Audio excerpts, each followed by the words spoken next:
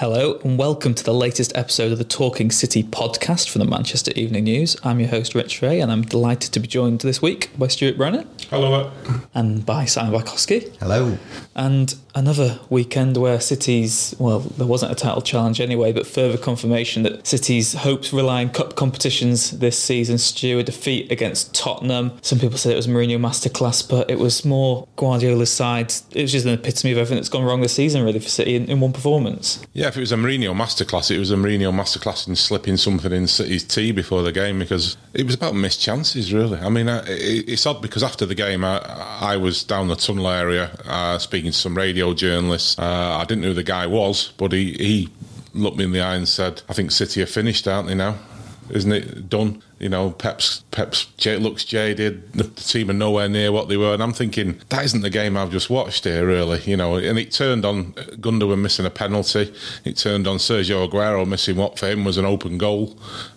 For almost anyone was an open goal. Kevin De Bruyne smashing one 10 yards wide that he would normally get on target. You know, just masses of chances. Was it 19 attempts on goal City had and didn't score? Tottenham had 3 and scored 2. Now, that's an issue in itself because City persistently concede goals whenever they concede chances. But they did everything right but put the ball in the net, including from the penalty spot. And then the red card just changed the tone of the game and Tottenham went away and won it. So Mourinho masterclass is nonsense. I mean, City should have won that game. It's simple as that. And to put that forward as evidence that this City team are finished is just nonsense. I mean, there are other aspects to City this season that make you think they need to rebuild and they need some things to change. But that game for me wasn't one of them. Yeah, I felt like I've been a bit critical of them after the derby. Because they had made it through to a cup final after all and limited United to a few chances, but the point then was that they had loads of chances and couldn't score, and they didn't give up many chances, but they conceded from the chances that they gave up. And City are just in this no man's land for us to try and describe what's going on, really, because you can't explain why they're missing so many chances, why they're conceding so easily. You know, they're going to finish second in the table. I don't think any of the chasing teams are good enough to catch them. They're going to end up nowhere near Liverpool. So it's kind of like they're just in this dead space, and they're in this dead space of analysis, because what do you say about how they can improve? Or they just need to shoot better and defend better like they've done before. But there's no reason. Rodri spoke after the game and said, you know, I don't know why this is happening. And that has been the story of the season. I think he said something similar at Anfield after they lost, how they were the better team, and they were, but they're just not winning football matches. Yeah, it's odd that, you know, people are saying, oh, you know, City have got real problems with the finishing, and they're the first team in Europe to reach 100 goals in the top 5 leagues. You know, they've been scoring goals for fun this season. It's just there are certain games, the last 2 being cases in point, where they haven't, you know, they've carry on creating chances. I think if they weren't creating chances, that's when Pep would be upset. I mean, he made everybody snigger after the game, thinking, oh, typical Pep, because he was asked, you know, they were locked in the dressing room for 45 minutes afterwards, and he was asked about it, Pep, and he said, no, I'm not upset. Why would I be upset? I'm proud of my team. I'm proud of the way they played. And everyone sniggered, but I think he probably was. You know, he's not happy about the finishing, and he's not happy about some of the defending, and he's perhaps not happy about the lead up to the red card. You know, the way that the sloppiness, which has been evident at times this season as well. But I think in terms of the way his team played and the way they controlled the game for long spells and some of the football they played, I think he will be quite happy with the performance. Yeah, it was the first time in Guardiola's reign that City have not scored in back-to-back games. So I guess the one aspect which, I mean, the winter break's coming up, about 2 weeks off might actually be something that City need, because this maybe fixture congestion might be getting their heads. The fact that, I mean, from City's point of view, you probably do want a game at the weekend to try to put it out your system, and we'll get onto West Ham later on, that could be perfect opposition for them. But do you think there's any,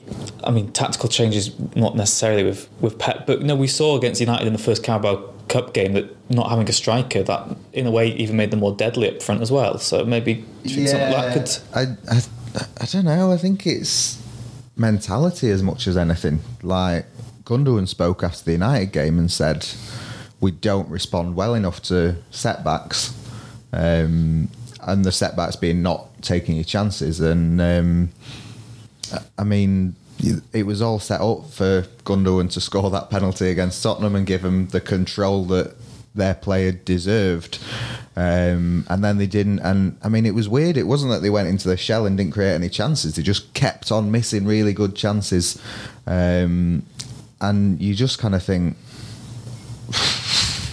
I don't know what to think anymore. Well, I don't know why they can't score. You mentioned mentality there. Do you think, City away at Spurs at the new stadium, they miss a penalty, they should be ahead? Do you think the Champions League might have come back into their minds once Gundogan missed the penalty? Yeah. Against sort of any good opposition, I think they're always sort of slightly more on edge, as you would be.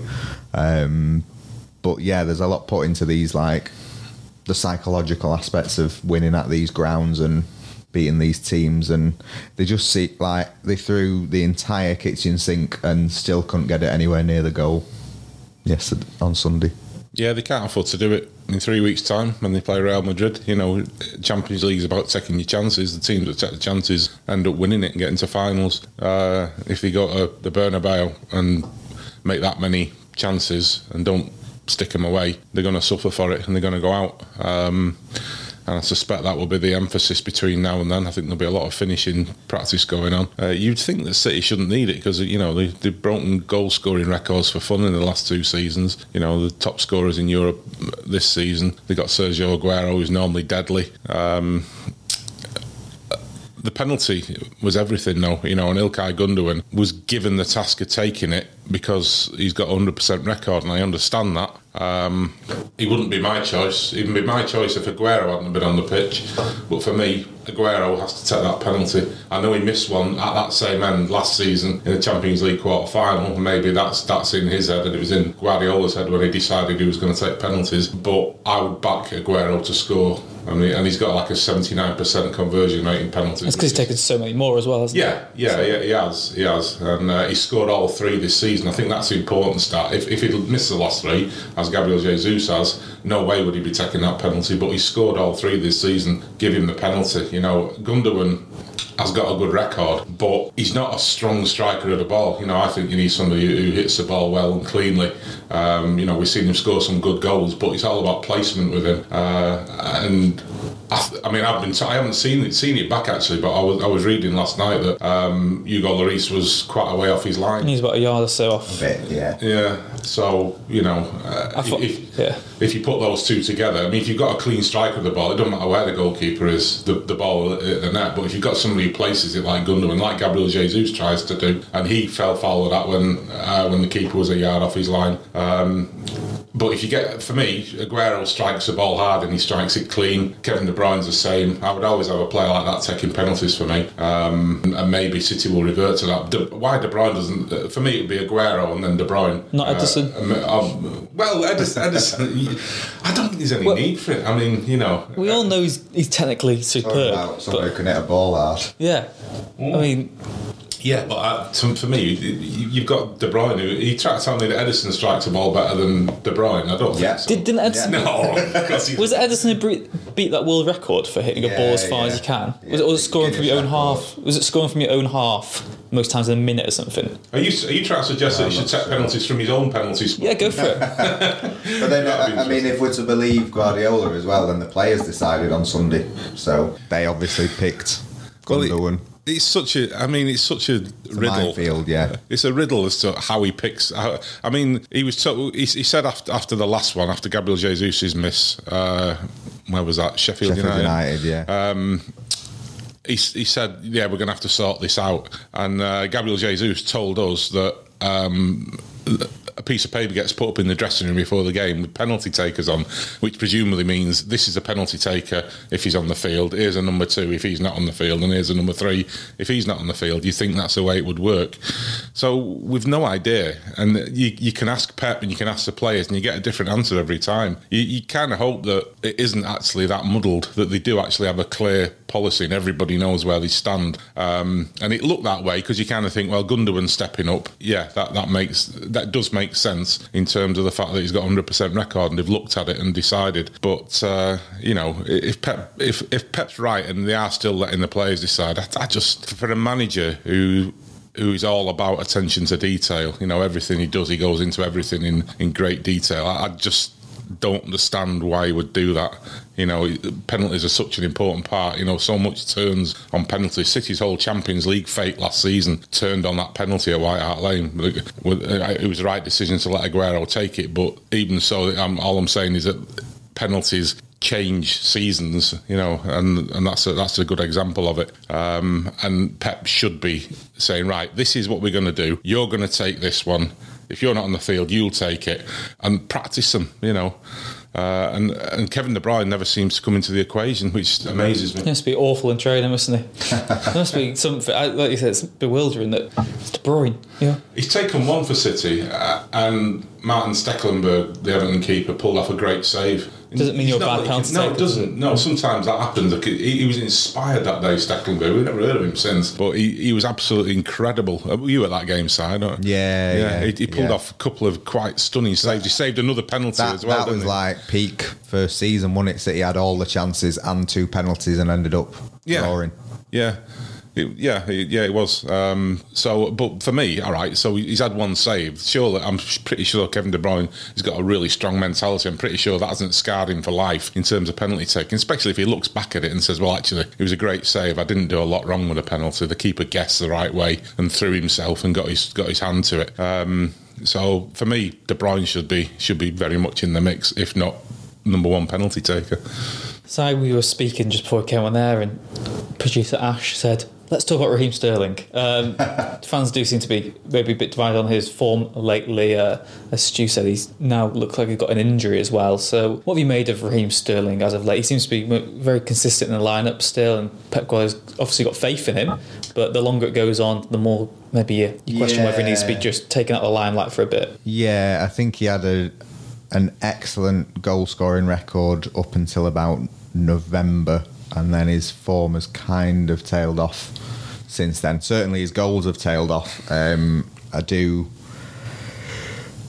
It's not all about his goals, as anyone who's watched the England team will know. He does do a lot off the ball, but certainly in the last month or so he's just not looked to be at that level. And I think Guardiola's kind of said that he has played a lot of times. Guardiola always says that Sterling recovers better than any other player he's got in the team. So he always knows if he's got a busy Christmas or whatever, he can put Sterling in every game. He can just keep him running. And there won't be a problem, although now he's injured. But I think, he's just not looked right. And these last few games, both legs of the Carabao Cup semi-final, he missed some shockers. He missed at least one against Tottenham, and then he sort of put too much on that ball to Gundogan. Again, it was just like everything did look easy and natural for him at the start of the season, and now it looks like a lot more difficult to do things. It's tempting to make a connection between the three things here, in that Pep thinks he can just play Sterling time after time after time because his physical powers of recovery are good. But any footballer you talk about the Christmas period, and they don't talk about the physical. They'll play every time, but it's a mental thing. It's getting yourself up mentally for every game, and then you've got, after the game, you've then got to get up for the next one in 2 or 3 days' time. It's tough, and I think Sterling's looked flat. And I think that might be the reason he's played, and Pep knows he can rely on him, although he hasn't been great. But with Leroy Sané out, he's not a natural left-sided alternative. But I think that if you do keep playing, we know that you do become more susceptible to injuries. And all of a sudden, he's picked up a hamstring. Hamstrings happen a lot at this time of year because the pitches are a bit heavier and you're playing more. And it's tempting. Sterling's rarely injured, and all of a sudden he gets one late in a game when he's just played incessantly. So for me, his flat form is probably down to the mental aspect of playing, and perhaps his hamstring injury now is down to the physical strain of playing. It looks like he's out for 2 to 3 weeks, which puts us right on the cusp of the Real Madrid first leg, so he'll be a big miss. I mean, the other side of that is that Leroy Sané might be back, and firing by that point, which would be great timing for him to come back and go up against Real Madrid, because I think he could, a fully fit and firing Leroy Sané would be a major weapon to have in the Bernabeu. I think just as much as Sterling would, perhaps even more, because his goal threat is perhaps a little better when he's on form. So when you talk about the Real Madrid game, and we've seen Real Madrid be awful in the league but win the Champions League before. We've seen it twice in succession. When it comes to this City form, do you think it can be used as a positive that the complacencies will be gone when they get to the Bernabeu? There's no room. They know exactly what they need to do. Maybe if City were winning every week in the league, they're not going to win the league anyway. Yeah. Maybe in a weird way it might be good that City have had this harsh reality check so soon, but with time to recover still. Yeah, I mean, Guardiola, people have been saying for months on radio stations and whatever, toss away the league, who cares about the league, just focus on the cups. And Guardiola's view is that if you're playing well in the league and winning every week, then you'll be in the right mindset to go and win knockout games. They haven't been playing as well as they could have done, or they haven't been getting the right results at least. I think it's going to be a really big test, probably one of the biggest tests they've had during Guardiola's time at the club, because they're not used to drawing such big teams, and they've not shown in the Champions League that they can have that mentality and pull out a performance that really shows that they're a team that can win the competition. I mean, they've bullied some lesser teams and they've absolutely battered them off the park, but I can't think of a knockout game against Tottenham or Liverpool where they went out, or Monaco, where they've kind of given a performance where you would think, yeah, that's a team that can win the competition. So they're more than capable of doing it at the Bernabeu, but we haven't seen it from them in 4 years. I know it's a long way away, but if City weren't to beat Real Madrid, what do you think that means? I mean, you've heard the doubters of Pep Guardiola after they lost to Tottenham in a game they've absolutely dominated. But for Pep, do you think how do you recover from such a setback and the prospect of a trophyless season? Well, I don't think it'll be a trophyless season. I think they're pretty strong favourites to win the Carabao. In terms of the two big ones that City are looking at, yeah, you're right. I don't know. I mean, it happens. They've had two fabulous seasons. The third one was always going to be tougher. I know Pep won hat-tricks of titles with Barca and Bayern, but the Premier League's different, The Premier League will throw up a Liverpool, it'll throw up teams like Leicester who are very competitive as well, and we know the strengths. There are umpteen clubs who've all got an eye on winning the Premier League. Some aren't good enough at the time, at the moment, but we all know that in years to come they will be good. The Premier League's so much more competitive in that regard, I think, than La Liga or the Bundesliga. So if they finish without the Premier League, there's not a lot you can say. I mean, even City at the best in the last two seasons will be trailing Liverpool at this point. I think the team that got 100 points will be 5 points behind at this stage of the season. Last season's team, which we all thought was fantastic, they'd be something like 14 points behind this Liverpool team. So that's what you're up against. It doesn't really matter at the moment how far behind Liverpool they are.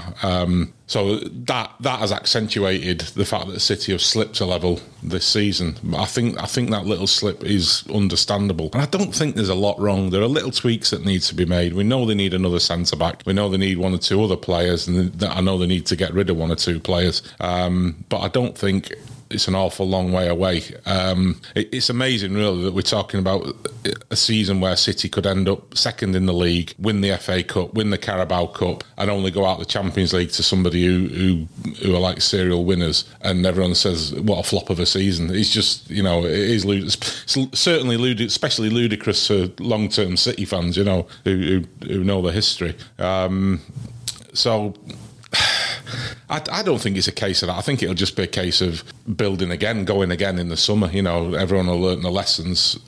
This does happen. Teams do. Once you hit the kind of peak that City have hit in the last 2 years, there's only one way to go from there. They weren't going to go up. So this is a bit of a down, but I don't think it's a slide. I think it's a dip, and then we'll perhaps go back to a peak again. There's a few interesting things that will probably need to be discussed on other podcasts because they're quite weighty to get into, but kind of they don't need that much work, but then there's going to be fairly considerable rebuild in summer anyway, just because of the players that are leaving, and that is going to be sort of a churn. How good is their title defence? Guardiola's said, we're still there, we're still fighting, but I've not done the work to look at it, but, they'll come second, but at what point do you say they've had a disappointing league campaign? How many defeats do they need, or what points tally do you say that is unacceptable for the title defence or whatever? And also, if they were to win the Carabao and the FA Cup and the Champions League, would they have had a better season than Liverpool? That sounds like, especially if Liverpool got out of the FA Cup. That sounds like Try pitching that to some Liverpool fans.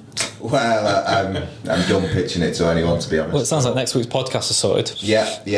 In the international break slums. But I mentioned to you both just then that City need a response this weekend. West Ham at home, surely.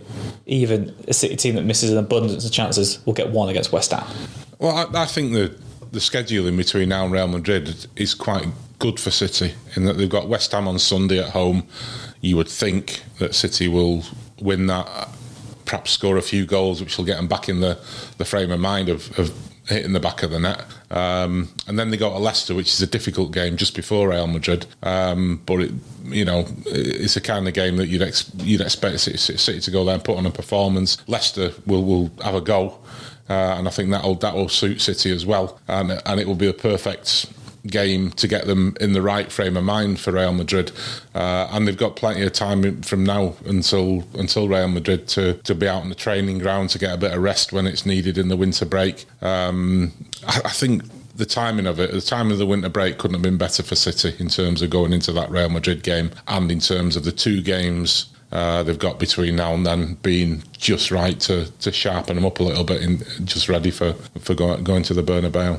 I mean, we talk about City's problems and have talked about all these things that City need, and you look at where West Ham are at and it kind of puts it in perspective as to, the reality check that's needed. There's still a lot of remarkable things about this City team, and they're in a different ballpark to West Ham. Who comes in for Raheem Sterling this weekend for you both? I'd play Foden. I think he's been underused again last few weeks. Having shown at Arsenal that he can play wide left, I think I'd play him there, because he's only had 2 league starts this season, and we're getting to the point again where if you don't start playing him, then he's going to be sort of considering his options, I think. Yeah, I'd agree. I mean, I was going to say Bernardo, but yeah, it's probably a better option, Foden. I think Mahrez will pay the price on the other side for his terrible short corner routine, which led to Zinchenko's red card. Pep's shown his displeasure at Mahrez doing that kind of thing. That's one thing that's let him down this season. He's had a good season, Mahrez, but when he's facing his own goal, he can be an absolute liability, playing the ball backwards aimlessly into spaces. And Pep has dropped him when he's done that in the past. He's substituted him and he's dropped him when he's done that in the past. So I think Mahrez will go from that side. Bernardo is the obvious one to fill that gap. And then, Foden on the left would be a good shout, actually. He needs more games, We talked about him stepping into David Silva's boots. Well, when's that needs to start? It needs to start before this season's over. I guess on the fact that City's title challenge is long gone, there's nothing to lose, is there? And there's no excuse now for Guardiola not to play Foden in the league. No, certainly in games like that where City are going to be on the front foot, they're going to have 70% possession. It makes utter good sense just to play him. It's kind of like a halfway house. Like, no one's saying play the under-18s or the under-23s for like the whole Premier League season, but if Foden, Garcia, Howard, Bellis, Doyle and others are going to be a part of the plans for next season, and Foden we keep being told that they're not going to sign anyone for David Silva because Foden is the one. Well, you know, if he's good enough to be in that, to be considered as that, then he should be starting more games. Yeah. His chances are going to get squeezed again, of course, because Sane's on the brink of coming back as well. So once he's back in, he's got even less of a chance of getting a game. So getting all teary-eyed here. Both going for wins this weekend then? Yes. Yeah, I think they played on the opening day at West Ham, and there was a great quote from Mark Noble in the programme saying it was like the best time they could play. Oh, City, yeah. probably. And they haven't warmed up yet. Yeah, you saw what he meant, but they lost 5-0. And the VAR chaos, and the penalty chaos, and all. Yeah, and you would say something similar could be on the cards if they finally learn how to put the ball in the net. Well, we shall see if they finally learn how to solve their striking woes. Si, Stu, thank you very much for joining us this week on the Talking City podcast. We will be back again next week to reflect on the game against West Ham and get through some of the meaty subjects that Si offered up earlier. Can you leave me off that one then? Don't worry, we'll make sure you're off that day. I don't really do meaty. Please do leave a like and subscribe if you haven't already, and we'll see you again next time.